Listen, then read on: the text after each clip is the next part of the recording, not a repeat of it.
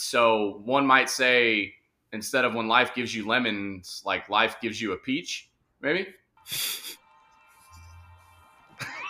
David Hensley's my nominee for Dog of the Week. What is up, everybody? Welcome back to another edition of Beyond the Diamond Podcast here on the Apollo Podcast Network. Brian Lalima, Apollo Des, producer Josh here with you. We're recording on Easter. Happy Easter to everyone out there listening and watching us. Hope everyone has enjoyed the weekend with their family, their friends, their loved ones. Hope everyone's been safe. Eat some good food, drink some beer, watch some Astros stave off another sweep. They played the Twins today. They won. Hunter Brown pitched his ass off. Boys, it's a little tough sledding right now, but again, it is early, so we got that going. And the AL West isn't very good so far this year, but yeah, tough sledding. So I guess we'll just start there. Can't lose the World Series in April. Not really worried. Confirm that, Josh? I think so. I think we can. Do my research. Yeah, you cannot. Can't lose it. Yeah. Okay. So I don't know. I feel like the vibes on social media shouldn't be as like doom and gloom. Like we as fans should be having a World Series hangover. We should not be caring. We should still be shit talking. We should be shit posting and talking about the World Series, not worried about the day to day. But the losses haven't been that great. I'll tell you what, I'm tired of strikeouts and tired of seeing it. But look, the guys are gonna bounce back. Like I'm not worried. Like let's go beat up on Pittsburgh. Like we need to beat up on Pittsburgh. Yeah, they're kind of tough this year too. So yeah, they just might be a benefit to the Astros.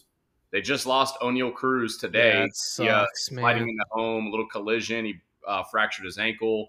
You talk about the strikeouts. Well, coming into today's game 3 of the series, the Astros hitters struck out 33 times combined in the last 2 games, which is a franchise record for a 2-game span. The previous record was 31.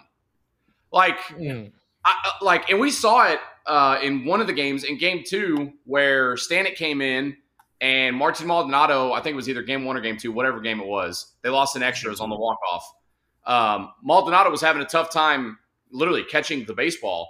And so when that happened, and then also you mix in all the strikeouts, the first thing that I thought was, man, either the batter's eye is really, really tough to see at Target Field, or like the shadows and the glare, like something has to be going on, because it's not very often we see Maldonado look like he got crossed up when they never got crossed up.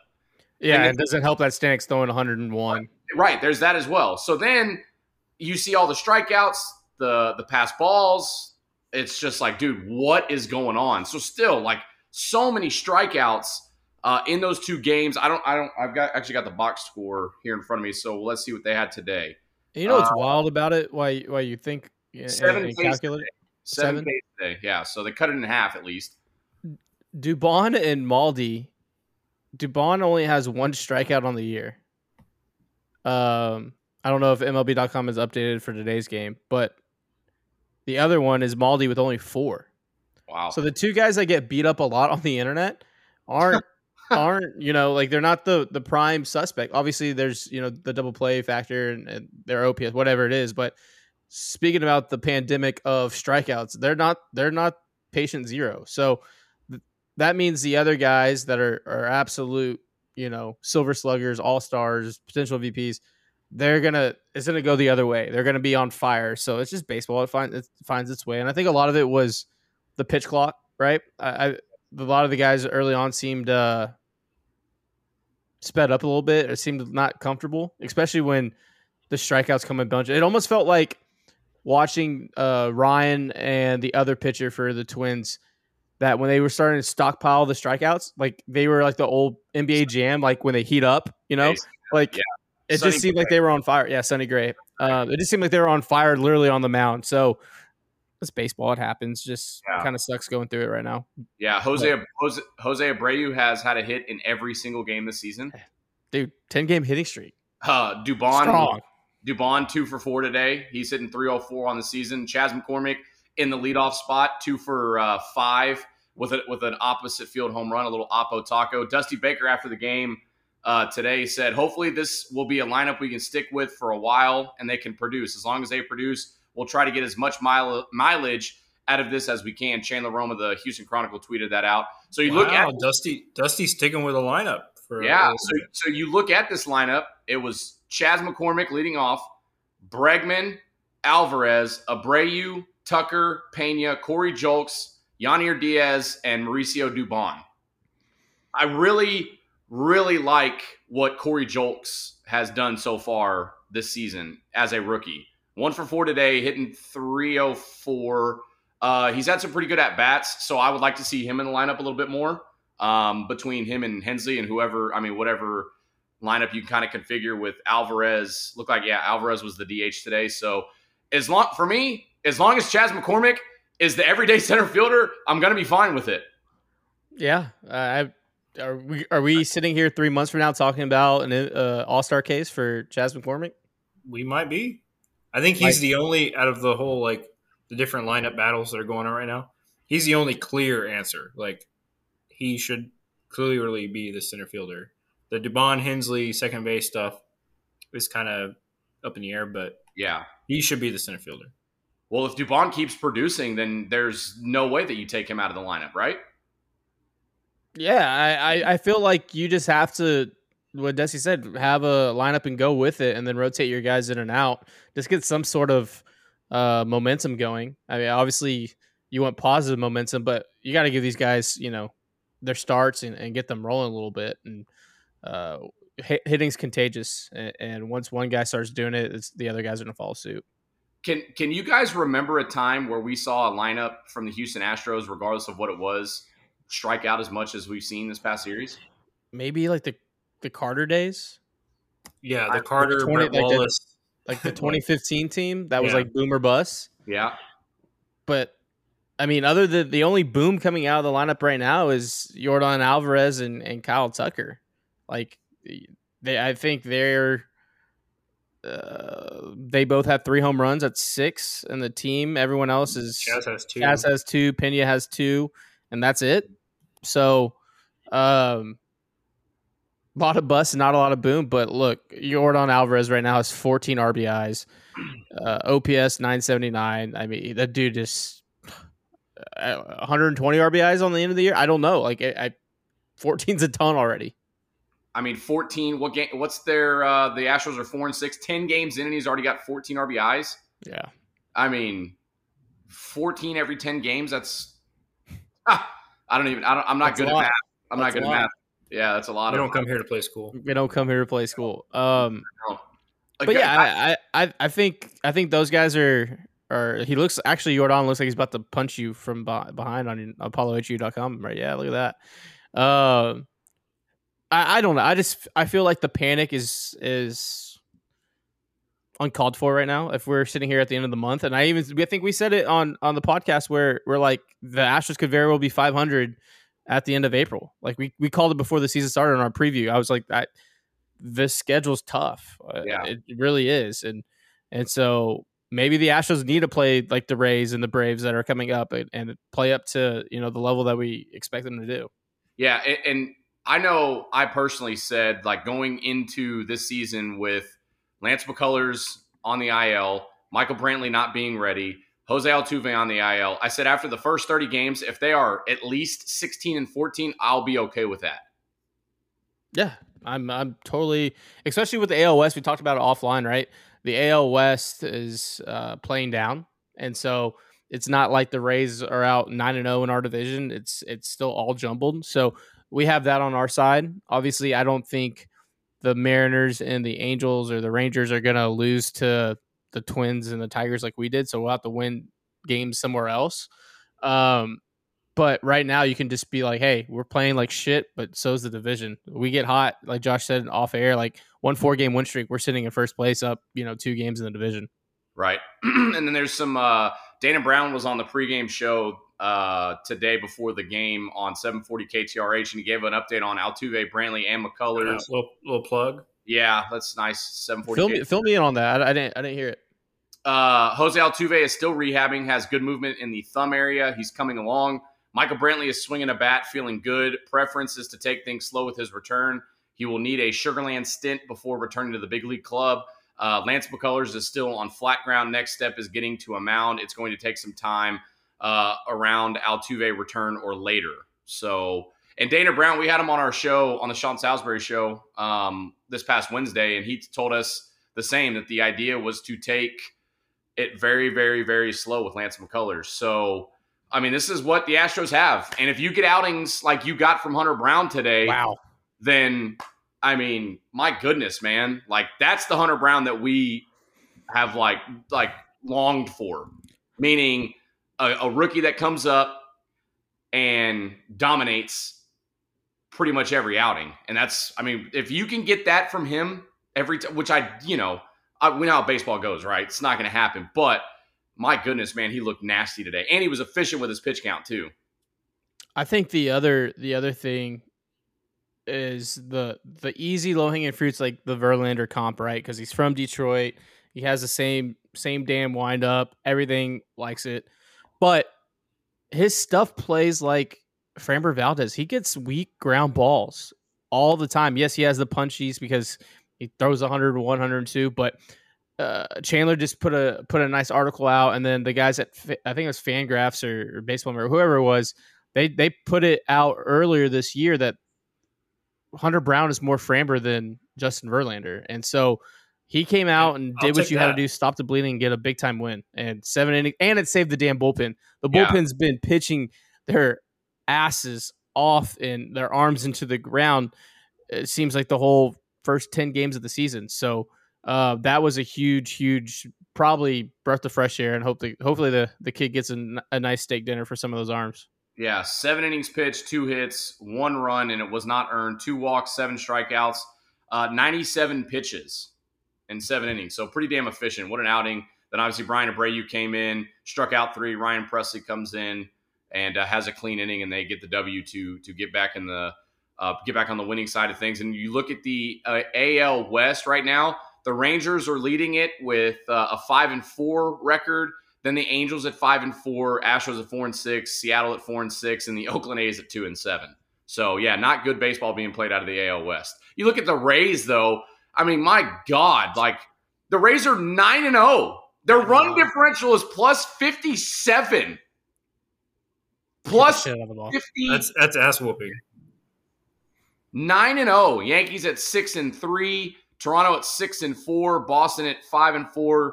Orioles at 4-5. The Twins 6-3.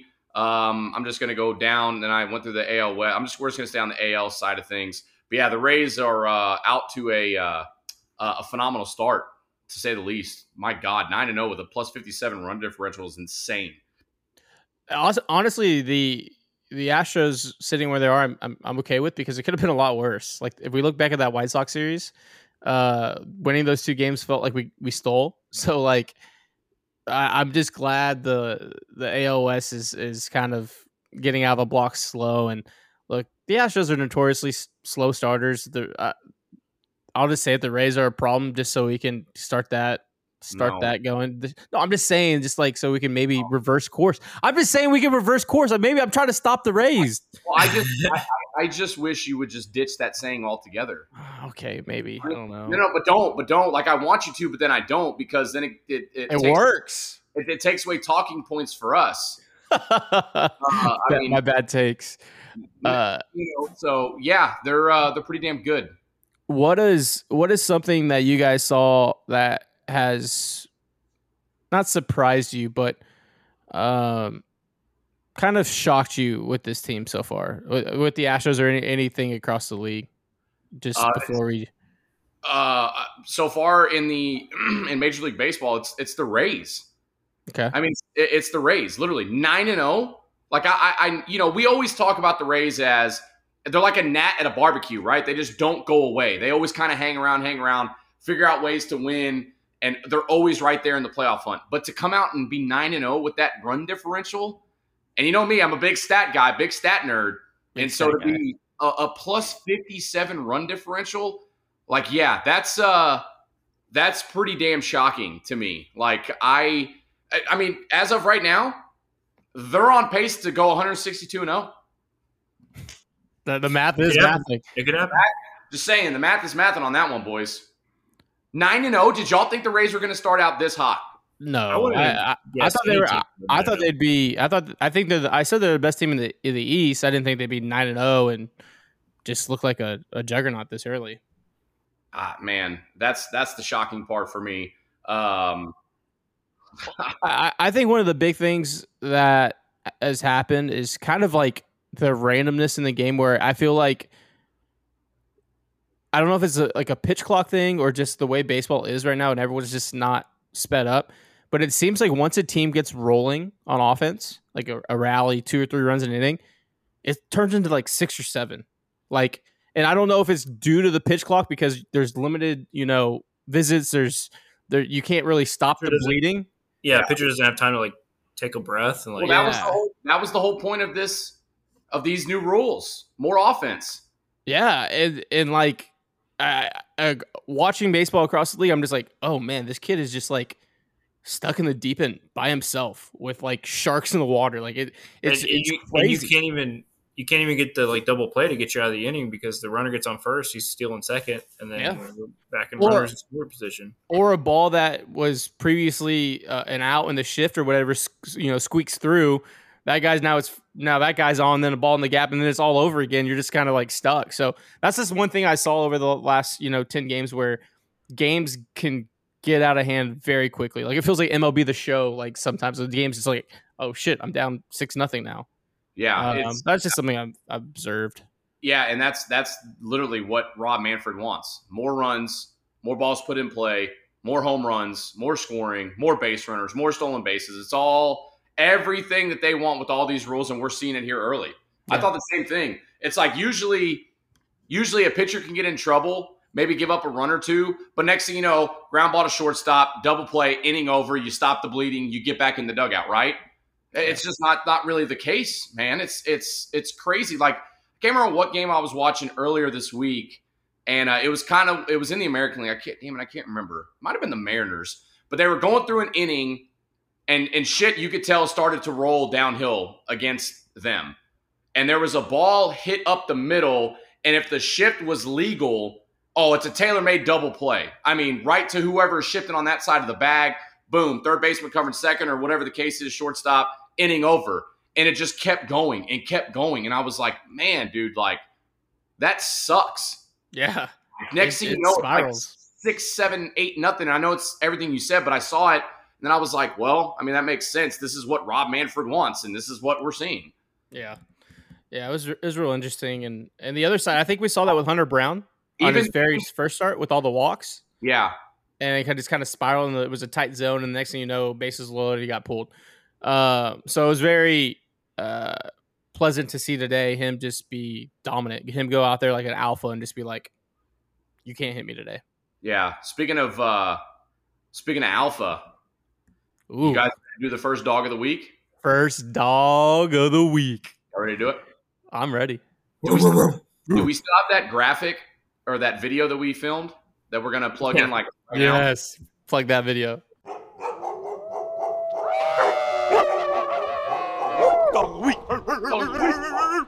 All right. Well, it's time to give away our weekly dog of the week here on Beyond the Diamond podcast. I'm going to let you guys go first. I think we all know who it is, but first 10 games of the season. First 10 games. Uh-huh.